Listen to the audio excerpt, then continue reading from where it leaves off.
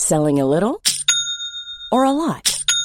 Shopify helps you do your thing however you cha-ching. Shopify is the global commerce platform that helps you sell at every stage of your business. From the launch your online shop stage to the first real-life store stage, all the way to the did we just hit a million orders stage. Shopify is there to help you grow. Shopify helps you turn browsers into buyers with the internet's best converting checkout. 36% better on average compared to other leading commerce platforms. Because businesses that grow, grow with Shopify. Get a $1 per month trial period at shopify.com/work. Shopify.com/work. Hiring for your small business? If you're not looking for professionals on LinkedIn, you're looking in the wrong place. That's like looking for your car keys in a fish tank. LinkedIn helps you hire professionals you can't find anywhere else, even those who aren't actively searching for a new job but might be open to the perfect role. In a given month, over 70% of LinkedIn users don't even visit other leading job sites. So start looking in the right place. With LinkedIn, you can hire professionals like a professional. Post your free job on linkedin.com/people today. The Drive Nation podcast with Dan Prosser and Andrew Frankel. We're going to start episode 37 of the Drive Nation podcast with a shout out to Mick Humphreys. Hello, Mick Humphreys, and thank you for your suggestion for this week's podcast.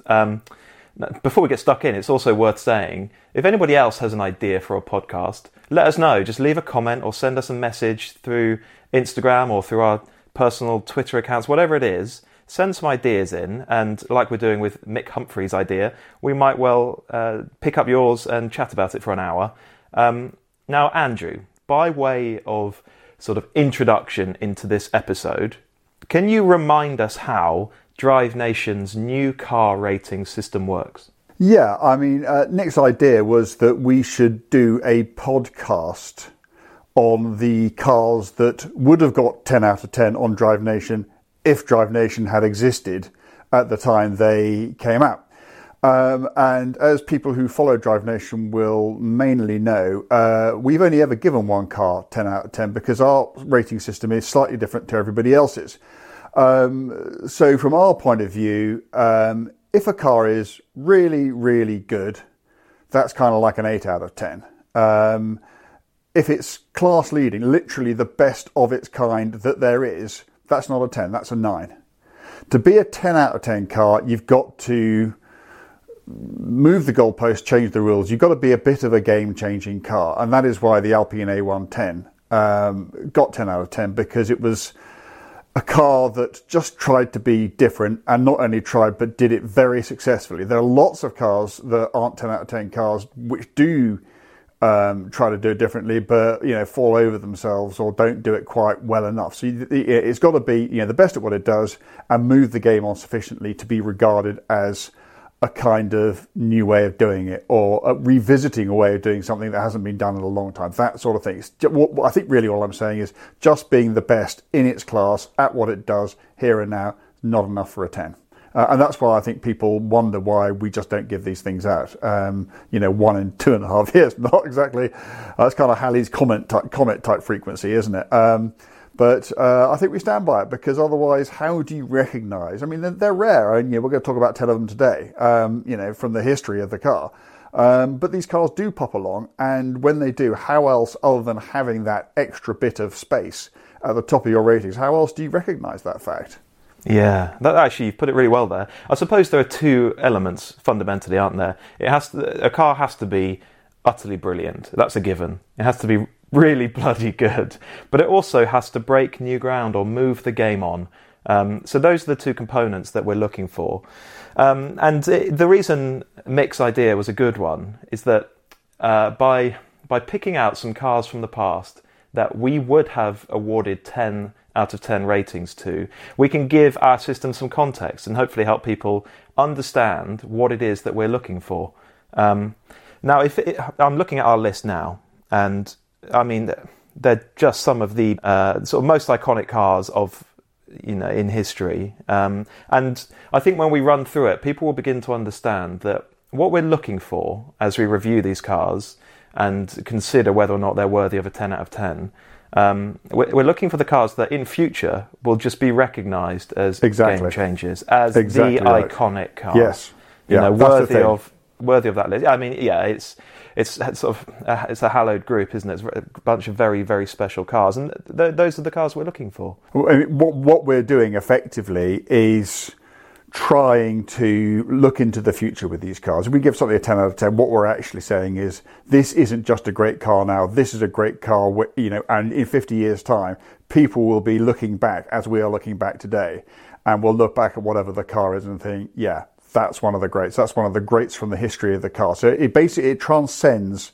the time that we're in and gets a whole new historical perspective. And that inevitably means that it's quite a rare event, us giving a 10 out of 10. But I think that's okay. And I think that, when we do give a car a 10, it should be an event. It should be an occasion. And one thing to sort of address, I want to ask you this question, Andrew. Is a 10 out of 10 perfect and faultless? No, I don't think so, because it's there's no such thing, is there? I've never driven a perfect car. I've never driven a faultless car. I don't imagine that I ever will. Apart from the Alpine A110. Sorry. I give you your digital radio reception. And your luggage space and your interior. Fair enough. Don't get me going. No, it can't be, can it? I mean, it would be awful, wouldn't it? Can you imagine somebody made a perfect car, a car that was beyond credit? We'd all basically have to retire on the spot because we couldn't do our jobs anymore. So, no, I don't believe that there has been a perfect car. I don't believe that there will be a perfect car. So, no, it doesn't have to be perfect, but it does have to, as we have said, be something else again. Good. Okay. Now I'm looking at our list, and there are some new cars on there, or newish. There are some small and affordable cars. There's obviously some Exotica on there. Some of them are, in fact, looking at them, all of them are older, obviously, than Drive Nation. Most are old. Maybe all on the list actually are older than Instagram. Some are older than digital publishing, and one or two are older than both of us. So there was one even older than me. It's hard to believe. Well, I know. Only a couple. So we've got some good variety on there is the point. So let's get started with number one in our list of 10 cars that are rated 10 out of 10. Yeah. 10.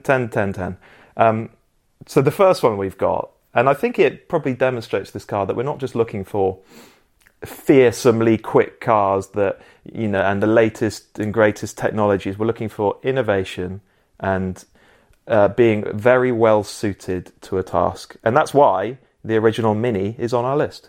Yeah, it's interesting, isn't it? I'm not actually, I mean, I like old Minis. I really do. But, the fact that I don't have one, but I do have, an old Fiat 500 in my shed, it just shows that these judgments are, they have to be they have to be both subjective and objective. And I absolutely objectively recognise that the Mini did change the game. It changed the game because, the packaging of the car, the fact that it, basically what it did was it was the first car it wasn't by any means the first front-wheel drive car, but it was the first car that kind of perfected front-wheel drive. It had, for instance, most importantly, it had constant velocity joints instead of universal joints in its front drive shafts, which meant you no longer got a torque reaction through the steering wheel when you turned it. And as anybody who's driven a very old Citroen, which we'll be getting to, I imagine, at some stage, will know,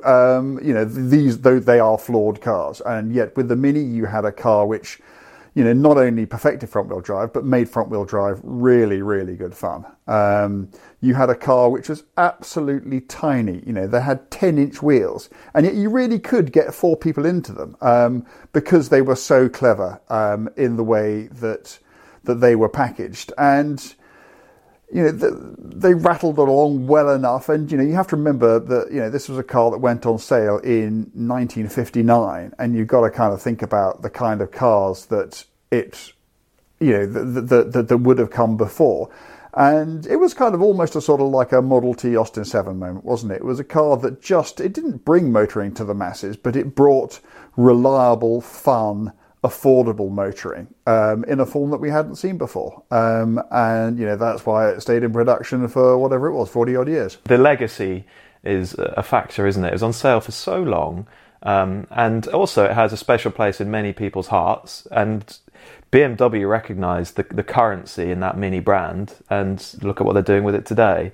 I mean, this was a car that was, well, I mean, it was amazingly successful in racing. It should have won the Monte Carlo Rally 4 times on the trot if the French hadn't nicked the 1966 event, because I think, what are they thistling it out for? Having the wrong light bulbs in it, I think. Something silly.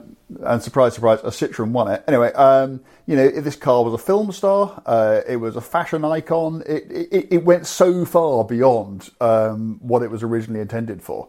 And all that just goes to show the genius of the original design. People are still racing them today. There's a huge community built up around them. It's just a very special little car, isn't it? So hang on, do you love driving them then? Interesting. No, I don't love driving them. I know that lots of people do, and it probably says much more about me than the Mini. I've never quite got them, if I'm honest with you. I've never... somebody once did threaten to let me race their racing Mini, and I'm sure a racing Mini would be something else. And I do like the sort of go-kart steering, and I do love the sort of relentless enthusiasm to them. But I don't really know why. I have often thought about why I prefer old Fiat 500s and 2CVs and all that sort of rubbish to Minis. And, as a motoring journalist, just saying, well, I just do, probably isn't much of an answer, but I just do. So okay, well, I think it demonstrates, doesn't it, that this isn't just about us and the cars we love. We're trying to be a bit more grown up about it and a little bit recognise, inherent virtues. So, okay, you said you haven't necessarily clicked with the original Mini, although we recognise it as a groundbreaking car. I know there is a car that you have clicked with, and you mentioned old Citroens. So tell us about the 2CV. Can we have an 11 out of 10 car? No. That's like the people on The Apprentice who say, I will give it 184%. I was talking, there's a bloke who comes down once a year and just looks over my car just to make sure it's all right. And he comes over, he looks at it over and always sort of says, well, I don't know why you asked me, it's fine. Because the things just never go wrong. But we were discussing why the 2CV is not, I mean, everybody knows what they are, but it just doesn't, I don't think, have the love out there. Whereas the Mini undoubtedly does, certainly in the UK. And maybe being British is part of that. But to me, a 2CV, given that it is effectively a pre-war design, it is just so, more than anything else, it is just so astonishingly clever. It is so light. It is so spacious. It is How light? 550, 600 kilos, and yet it's not like a Mini where you can kind of get 4 people in it. 4 people are rolling around inside a 2CV, and you can take the front seats out and the back seats out in literally a matter of seconds, and you can roll the roof all the way back. It's a fully convertible car. They are utterly charming to drive. A car like that, immediately up before or after the war, in the early 1950s, with fully independent suspension. Not just independent suspension, but independent interactive suspension. I mean, whatever this was, 60 years before, McLaren started doing it. And it's, they're not the same system by any means, but, you can see how they have things in common. And you just get in them, and all I can say is that I have never found it possible to be behind the wheel of one of those things and unhappy at the same time. It just doesn't happen. They're just wonderful, magical things. And I would always say to you that the 1950s cars, the AZs as they call them, and the 60s cars, the 425, are the ones which have the largest amount of charm because they are the most rubbish. Although their cars did get a bit simpler and they did change and they became a bit more mass produced in later years. But actually, do you know what? If you just get in a sort of a 1980s, absolutely bog standard 602cc dolly, you'll see, you will understand what I'm banging on about. They're such clever cars and they're such charming cars, and I just feel lucky to have one. I really do, and they're not expensive.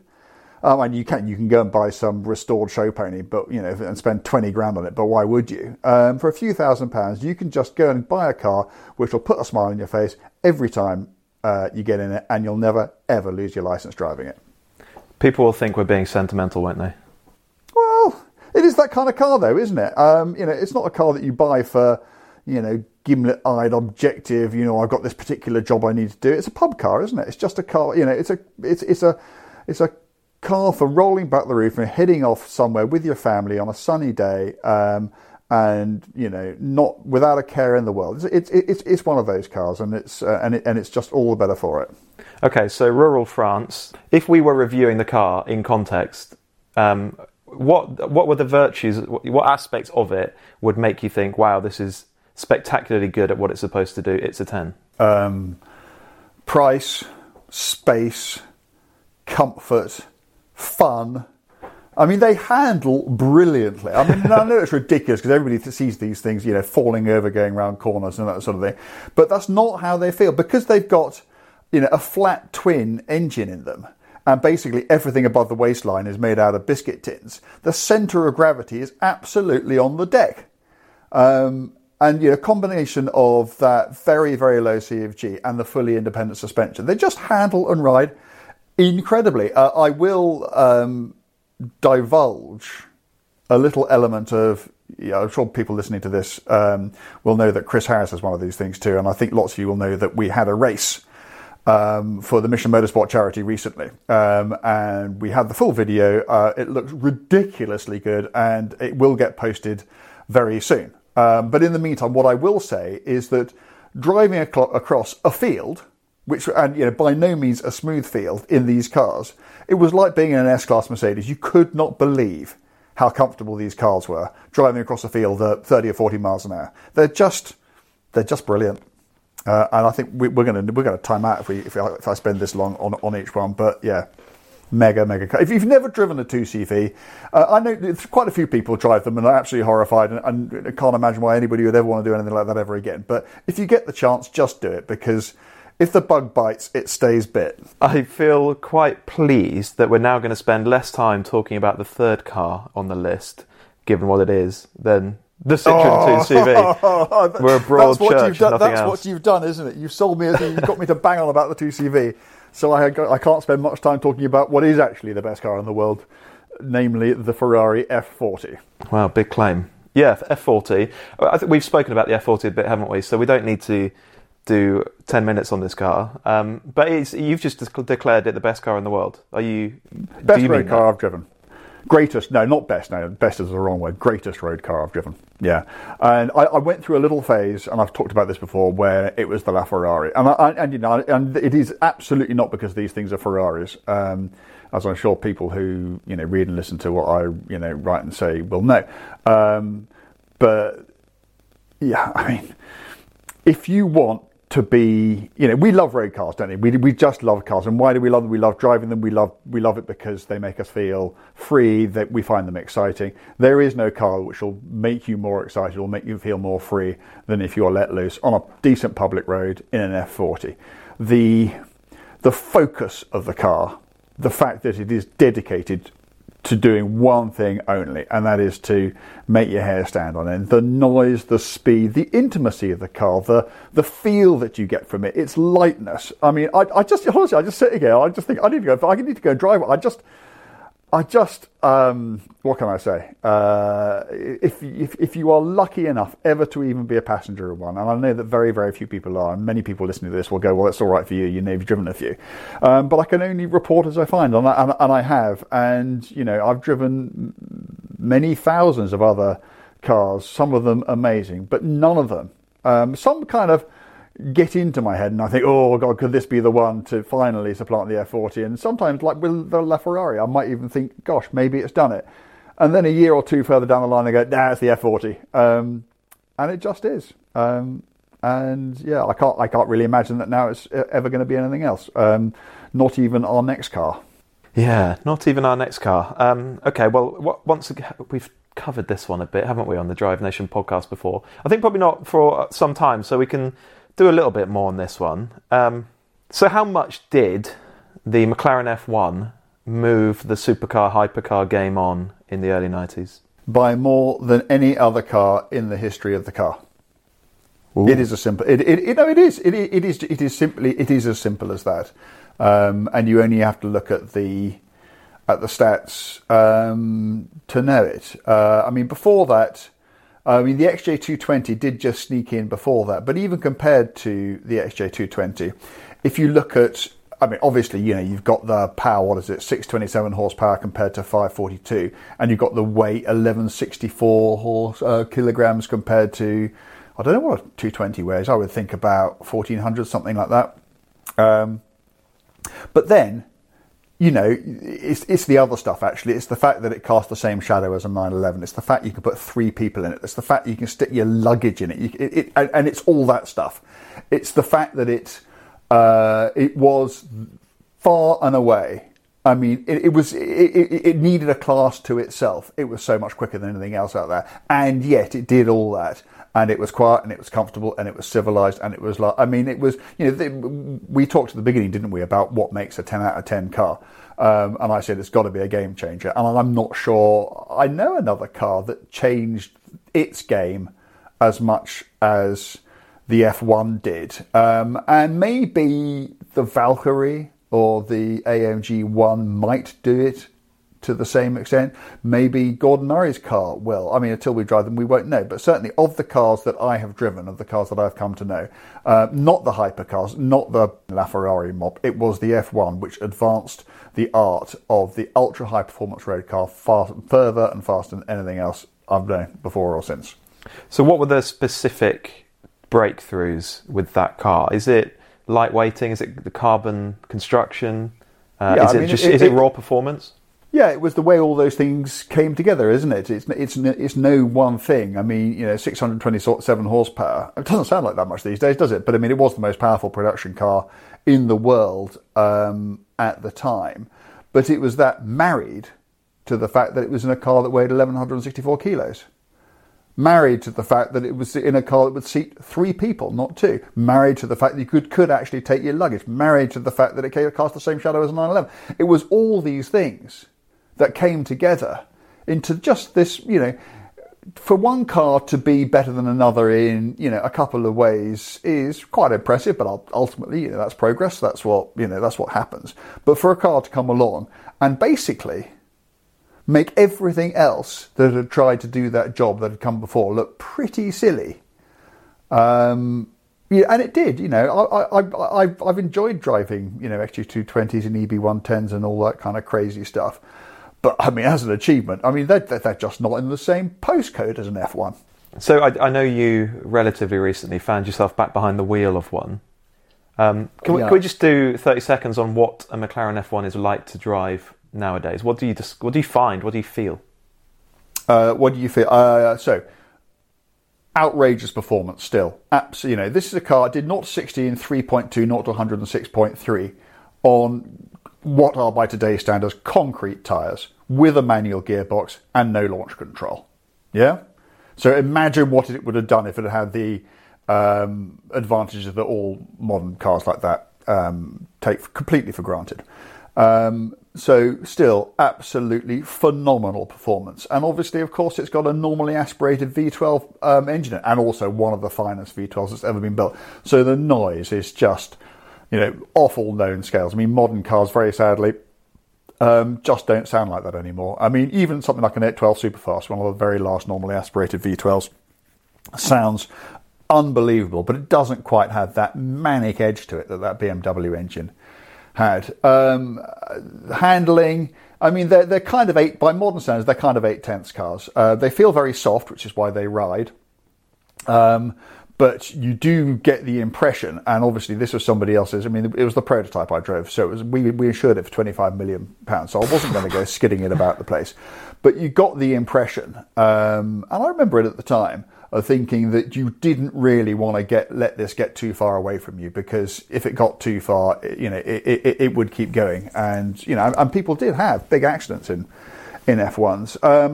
But, that was countered by this beautiful, supple ride quality. I think the only area in which it was deficient and feels utterly so today is the brakes. The brakes were, I think I probably described them as adequate for the level of performance at the time. But these days, no. I mean, it is terribly underbraked. And there are things you can do. You can put bigger wheels on it, which means you can put bigger discs behind it. And even with the standard wheels, you can get much better disc and pad material now.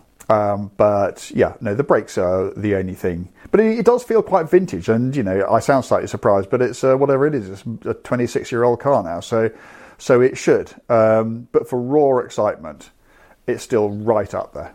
Definitely. Okay, and all modesty aside for a moment, and just as an aside, can you explain why those F1 performance figures are etched into your memory? Well, because I did them. I was there at Bruntingthorpe, but there's nothing particularly clever about that. In fact, I did some, and Jonathan Palmer did some, and because we had to do it at two separate locations, because Millbrook, which is where we'd normally go, we couldn't do 200 miles an hour, and we desperately wanted to do 200 miles an hour. So we actually did half the figures at Bruntingthorpe and half the figures at Millbrook, and we stitched them together. But nevertheless, talking, if you like, departmentally, those are the figures of the Autocar official road test. It was the only road test that McLaren ever allowed of that car. It was, the culmination of a 2-year campaign by the staff of Autocar to make sure that we were the only people who would test that car, and those figures have become the official, journal of record, and and that's a fact of which we were all intensely proud at the time, and I remain so to this day. So did McLaren have any target times for you, or did they have their own figures, or no, did they just? No, they didn't have a clue. They literally didn't have a clue. It wasn't that, they wanted to do it clearly, because they wouldn't have turned up if they didn't. But it wasn't their first, second, or third priority. They just wanted to make the world's greatest driver's car. And then, having done that, they thought, it'd be interesting to find out how fast it'll actually go. They had no target times.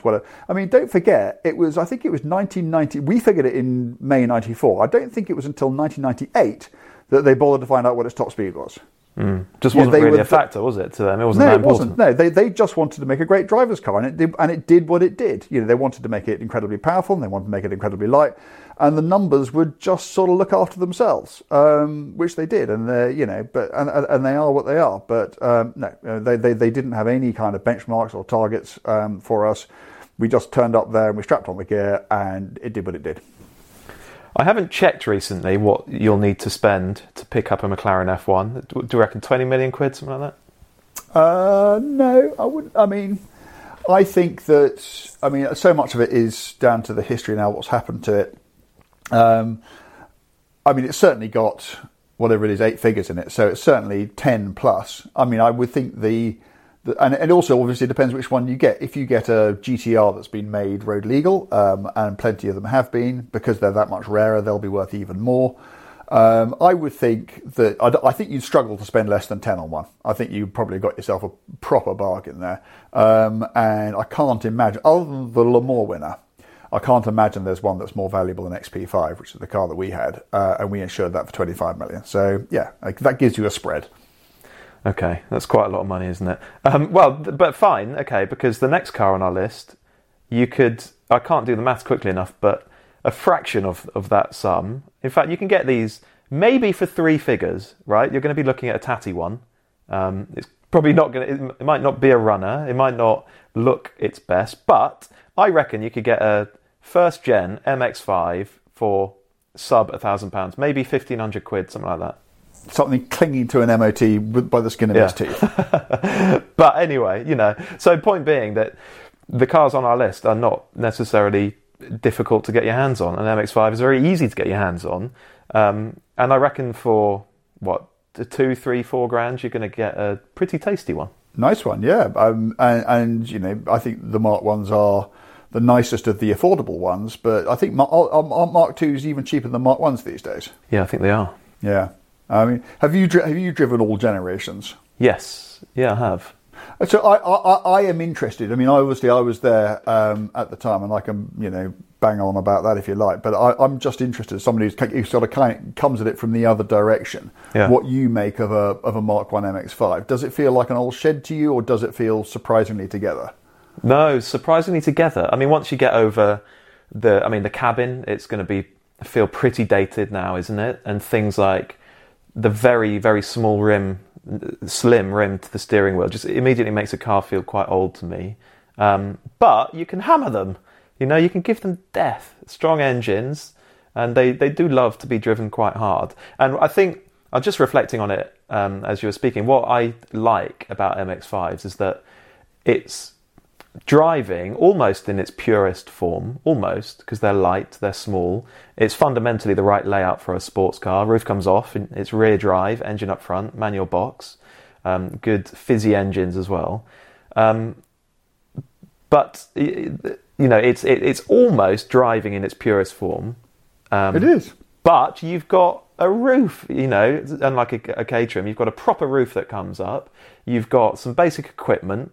You could really use it the way you would any other car, but still have at your disposal this thing that will allow you to tap into that old Evo tagline, the thrill of driving, right? You can really have a great time driving that car, skidding about in it, or just driving it swiftly and accurately. And they're 1,500 quid or whatever they are. Yeah, I mean, it's nuts, isn't it? It's exactly what you say, Dan. If you put down your template of what you wanted a sports car to be, what you'd do is you'd sit down and you think, well, it must have a really sweet, normally aspirated engine up front, double wishbone suspension all round, engine running through a lovely rifle bolt, to use the cliche, manual gearbox, driving the rear wheels, 2-seat convertible, bang. Yeah, it's fundamentally right, isn't it? It's fundamentally right, and this isn't rocket science. I mean, you think of any, I don't know, pre-war, MG or Aston Martin, or you think of the car which was clearly the inspiration for the MX-5, the Lotus Elan.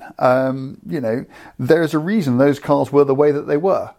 It's because that's what gave you the best results from a pure driving point of view.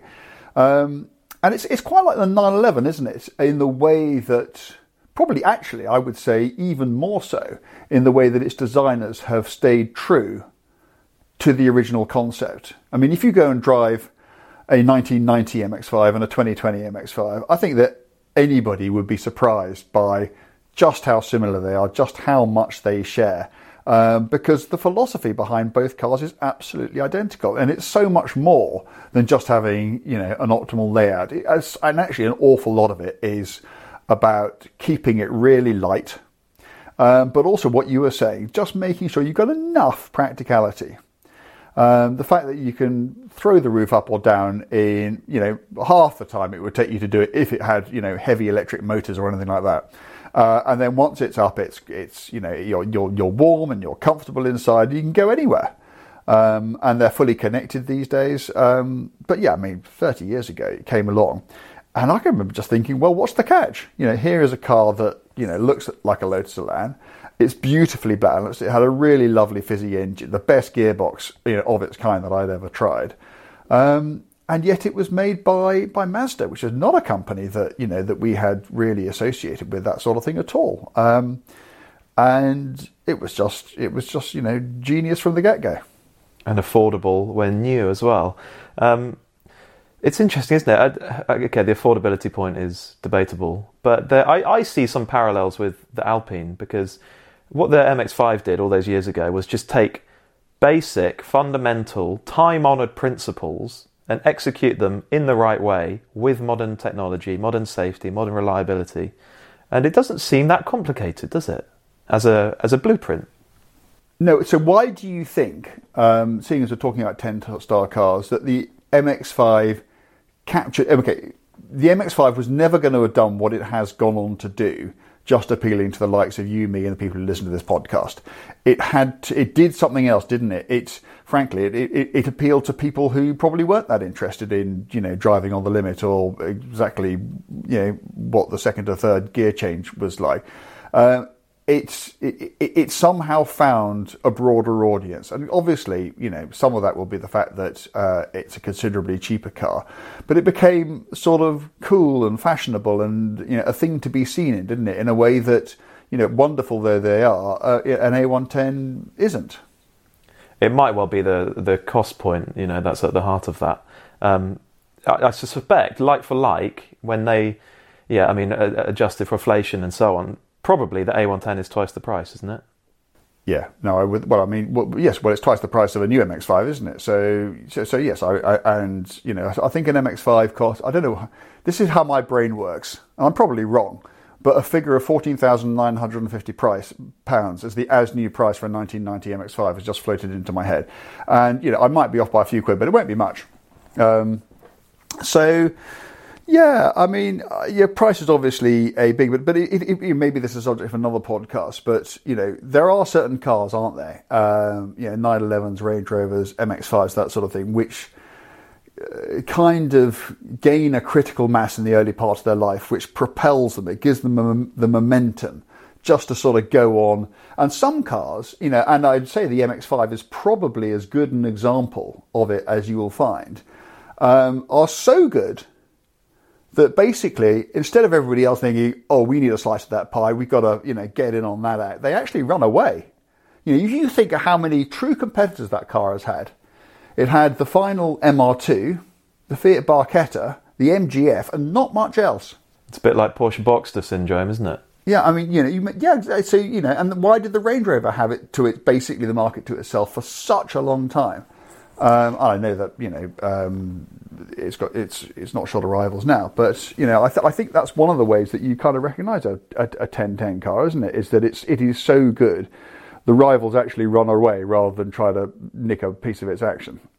So absolutely as worthy a recipient of a 10 out of 10 as anything else we've been talking about. Good. Okay, now we've already said that one of the main criteria, actually one of the two criteria for a 10 out of 10 is that it breaks new ground, and that perfectly describes the next car. Wasn't the first four-wheel drive car, but it was the first that sort of took it mainstream, wasn't it? I'm trying to work. Oh, I know what you're talking about. Sorry, you think I've got a list in front of me? That would be organised, wouldn't it? You're talking about the Quattro, aren't you? I am. Yeah. 40 years this year. 40 years. Game changer. Absolutely no question about it at all.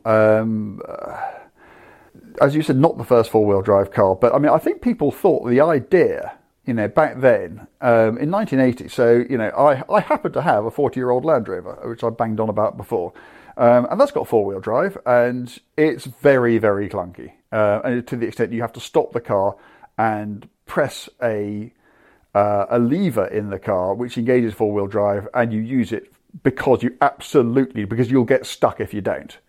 And then as soon as you're out of your field or your forest or your bog or whatever you happen to be in, you put it back into two-wheel drive because you wouldn't want to be going driving down the road in it. And then Audi comes along and actually, deploys four-wheel drive in a completely different way. Suddenly, a four-wheel drive is a means of making not cars go faster, but much more accessible and allowing people to enjoy their cars more of the time, because you could take them out and they would perform, particularly in adverse conditions, in a way that cars up until that moment just hadn't been able to perform. And in that regard, absolutely, it changed the game. I drove a 1981 car earlier this year. Audi UK have got one on the Heritage fleet. And yes, you're right about the four-wheel drive system. Effectively, Audi's engineers invented the centre diff, didn't they? Because until then, you had a big transfer box. Exactly right. And they came up with this very different solution that made it work for a road car that wasn't an off-road vehicle. And it was really fun driving that car, actually, on some great roads in South Wales. And what struck me overall is how modern it felt. And I thought, this thing was designed probably during the late 1970s. And if, you could line up a whole load of other cars from that era, and I think a lot of them would feel hopelessly out of date. But I thought the Quattro it felt modern, and you could drive it like a modern car.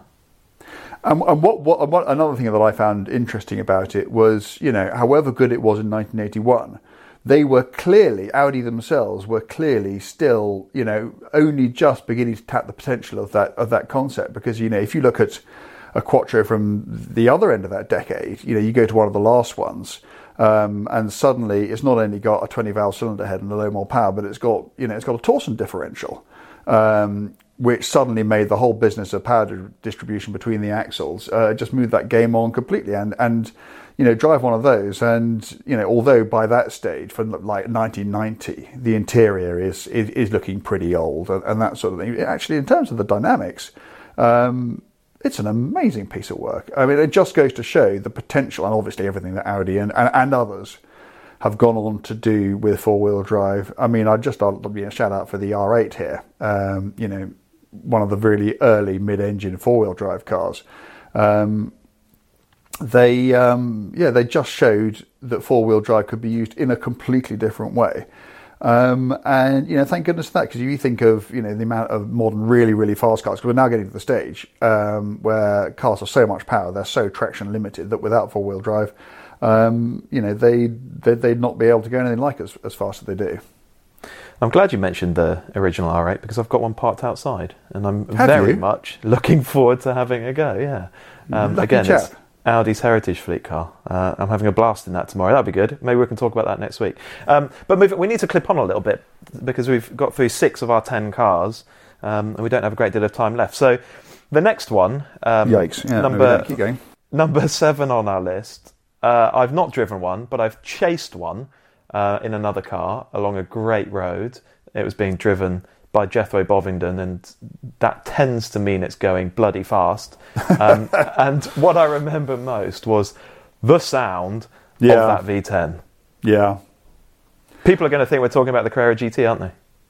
Unless we could still be talking about the Audi R8. True. Or a Dodge Viper. No, we wouldn't be talking about a Dodge Viper. We're talking about the Lexus LFA. Yeah. Actually, I would be okay. It's down there. It's down there as a 1010, and I think it's probably deserves it. I love the LFA. It's probably, is it my favourite Japanese car? Yeah, it is my favourite Japanese car, and it's wonderful and everything else. If I were to say that there was one car on this list which was more of a marginal 1010 than the others, it's the LFA, because I'm not really sure what game it changed, given what else was around when it came out. But my goodness, that engine. Engine. Yamaha, was it? Was it Yamaha? Yamaha engine, yeah. Whatever it was, 5 litre V10, revving to 9,000 revs. And, the LFA was it was a very, very troubled beast. It was incredibly late. Toyota lost an enormous amount of money making the car. I think there was a time when we thought it was never going to happen, because they'd been talking about it for so long, but my goodness, it was worth the wait. And this thing came out, and it wasn't mid-engine, which I've always found quite interesting. And then when you got in it and you drove it, it was just heaven. It was just, that noise, that searing, shrieking, howling V10. And it was beautifully balanced, and it was exquisitely put together. I mean, the car was so well built. I just sat there and I just thought that the people who'd built this car, I mean, they were complete lunatics, because they couldn't have had any eye on any kind of commercial reality whatsoever. They were clearly always going to lose an enormous amount of money on every one they make. And it was just like they thought, well, we don't care about that. We just want to make the best car we can. And so we're going to put the engine in what is quite a strange place for a car like that at that time. We're going to make... I mean, there are people who will tell you, I think Clarkson might be one of them, that that's the greatest road car engine that's ever been made. And I'd need to think a bit about that before agreeing with him, but it would certainly be in my top 5. It might even be in my top 3. And yeah, I mean, out of nowhere came this car, and it was, utterly memorable, utterly gorgeous, and yeah, wonderful. I mean, it wasn't perfect by any means. A tiny fuel tank, that sort of robotized manual gearbox that it had wasn't very good. But in the right conditions, on a really, I know you need a really good road, or ideally the Nürburgring, it was just sensational. Yeah, do you remember for a few years, a bunch of Japanese engineers and racers would come over to the N24 with an LFA and just rip around the track for 24 hours. And it sounded fantastic, that sort of hollow wailing sound. Yes. You just couldn't get enough of it. Yeah. Yeah. No, it's a car. If I sort of think back the cars that I've driven, and those that I will just really, really like to drive. I mean, for instance, there are some amazing cars, like Porsche 918 Spyder is an example. A car that actually I thought was much better than I thought it was going to be, and I was much more impressed by it. But, it's a kind of car that in my head I can park. I would get so much more excited about getting back in an LFA than that. It just had a sort of a joy about it, an enthusiasm, just a love for the open road or track that is very, very rare to find in any car. And Lexus have got one in the UK, haven't they? And I know that it used to get loaned out a bit, and I don't think it does anymore. So maybe you and I need to sit down and have a really, really good idea and go and do something with it. Let's do it. Okay, so let's move on. I don't want to spend a lot of time talking about number 8, and you won't know what that is, but I'll tee you up. We bleat on about this car almost endlessly, so we'll whip through the original Porsche 911 quite quickly.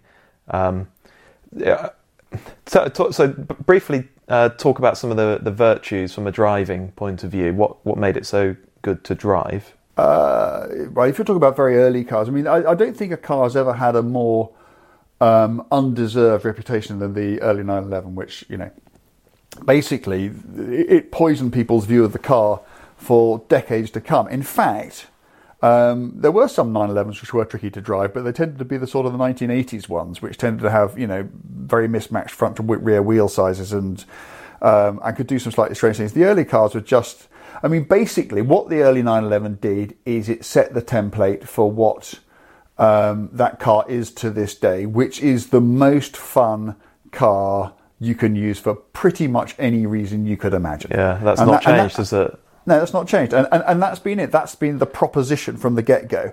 Here is a car which is absolutely from, down to its boots, a driver's car. That's what it's here for. And yet, this is a car in which not only can you go and sit in heavy traffic and sit on motorways and go about your daily business in, but you should, because that's what it's designed to do. And actually, it took a bit of time to catch on. I think people must think that, Porsche have always been able to sell as many 911s as they could ever make, particularly in the early days. It wasn't really like that. And, they had to do sort of the poverty spec models, the 912 with a 4-cylinder engine and the 911T, which had, a very detuned 110 horsepower engine, just to keep the numbers up. So it wasn't like it was an overnight sensation. But it was over time, and once they started, spreading the love a bit and getting its name out there, particularly through rallying, particularly, when they started doing race versions of that sort of thing.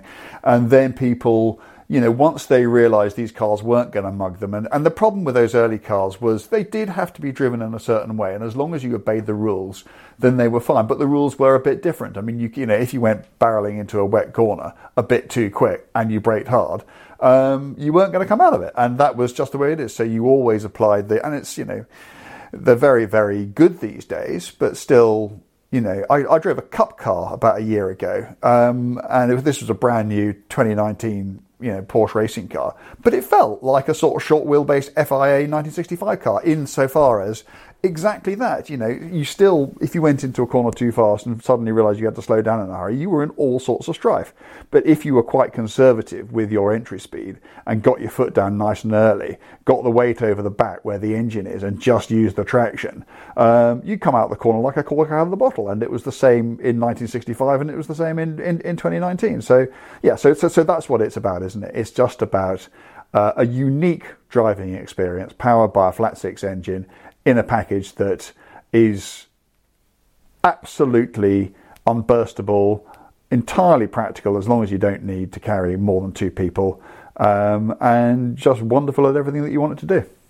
Yeah, so it's sort of usability that it pioneered as much as anything, don't you think? It was reliable, absolutely. Effortless, more practical than other cars, but still fantastic to drive. Okay, let's move on. Number 9. Now we can talk, and you can rhapsodise about this car without people accusing you of talking up the values because you don't have one any longer. No, I'm sorry. So tell us why the 205 GTI is a 10 out of 10. Why the 205 GTI? Because Okay, I'll tell you why it is. Why it's 10 out of 10. I'm going to slightly vary the rules here because it's not... Okay, so we said at the beginning, didn't we, that just being the best in your class at the time wasn't enough.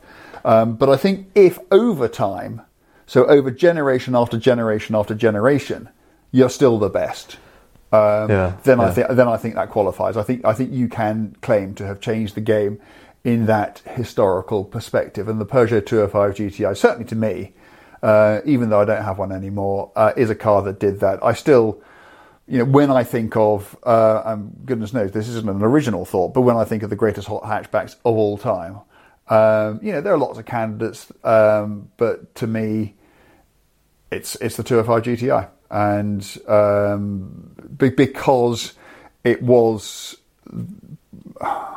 It just did everything incredibly well. And these cars, these aren't sports cars. These aren't sort of dedicated, road weapons. These are cars which people, like the 911, I guess, still do have to use every single day. And it was spacious and it had a big boot and it was reliable.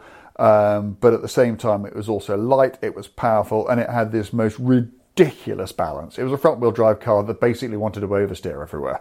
It was one of those cars that...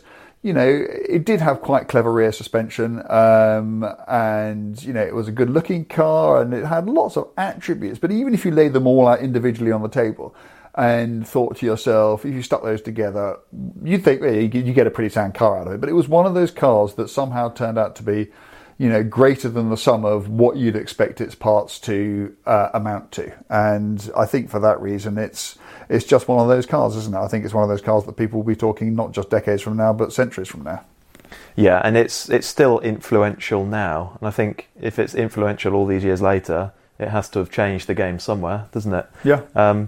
Okay, well, number 10, finally. Another hot hatch, another GTI. Quite a different sort of car, though. I've got one of these coming next week, actually, as well. So I'm really looking forward to... Yeah, I know. I'm rattling through some good old stuff at the moment. Dan goes down memory lane. Good on you. Exactly. And it's because... it's for a video, but I loved these cars in period, and I haven't driven one for 10 years, which seems balmy, really. Mark V VW Golf GTI.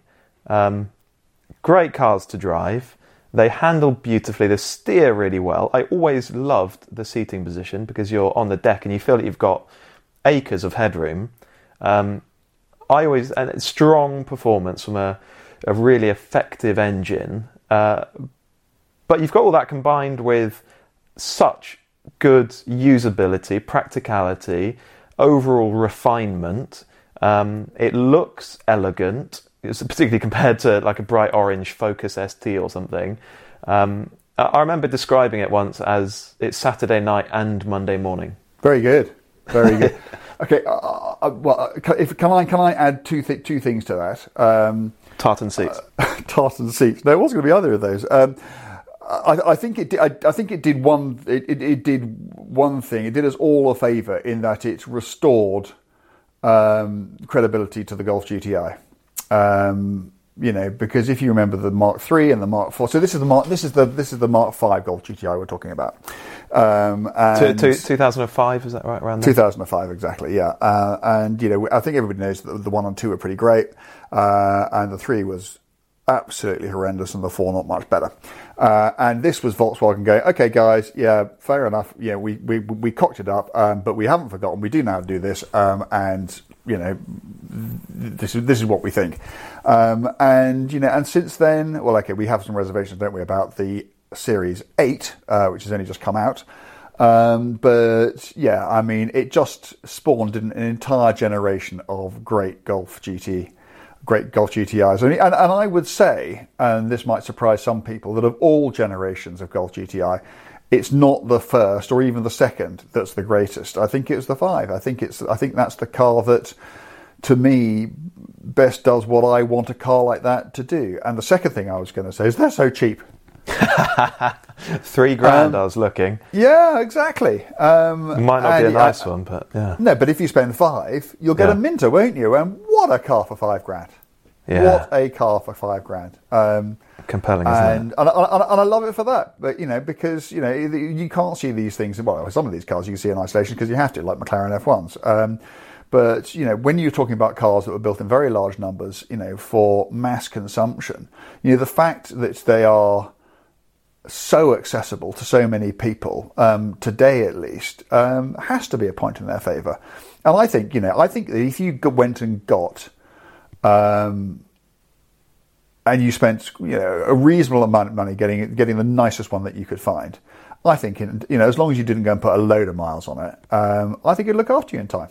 Because I think they're the sorts of cars that people are just, probably because, people like you and I bang on about them a bit, but I think they're the sort of cars that people are starting to wake up to and thinking that these things are quite affordable. And I guess also that, although they were pretty tough, they are quite old cars now. They're 15 years old, and lots of them would have, been bent or just worn out or whatever. So there may not be that enormous a number of cars left. And I can just see it being one of those cars. I don't think they're ever going to be worth millions, but I think it's just one of those cars that you could have and enjoy, and really, really cherish. And, when the day comes when it needs to go to somebody else, you'd suddenly decide to discover that it would cost you really very little. And isn't that great?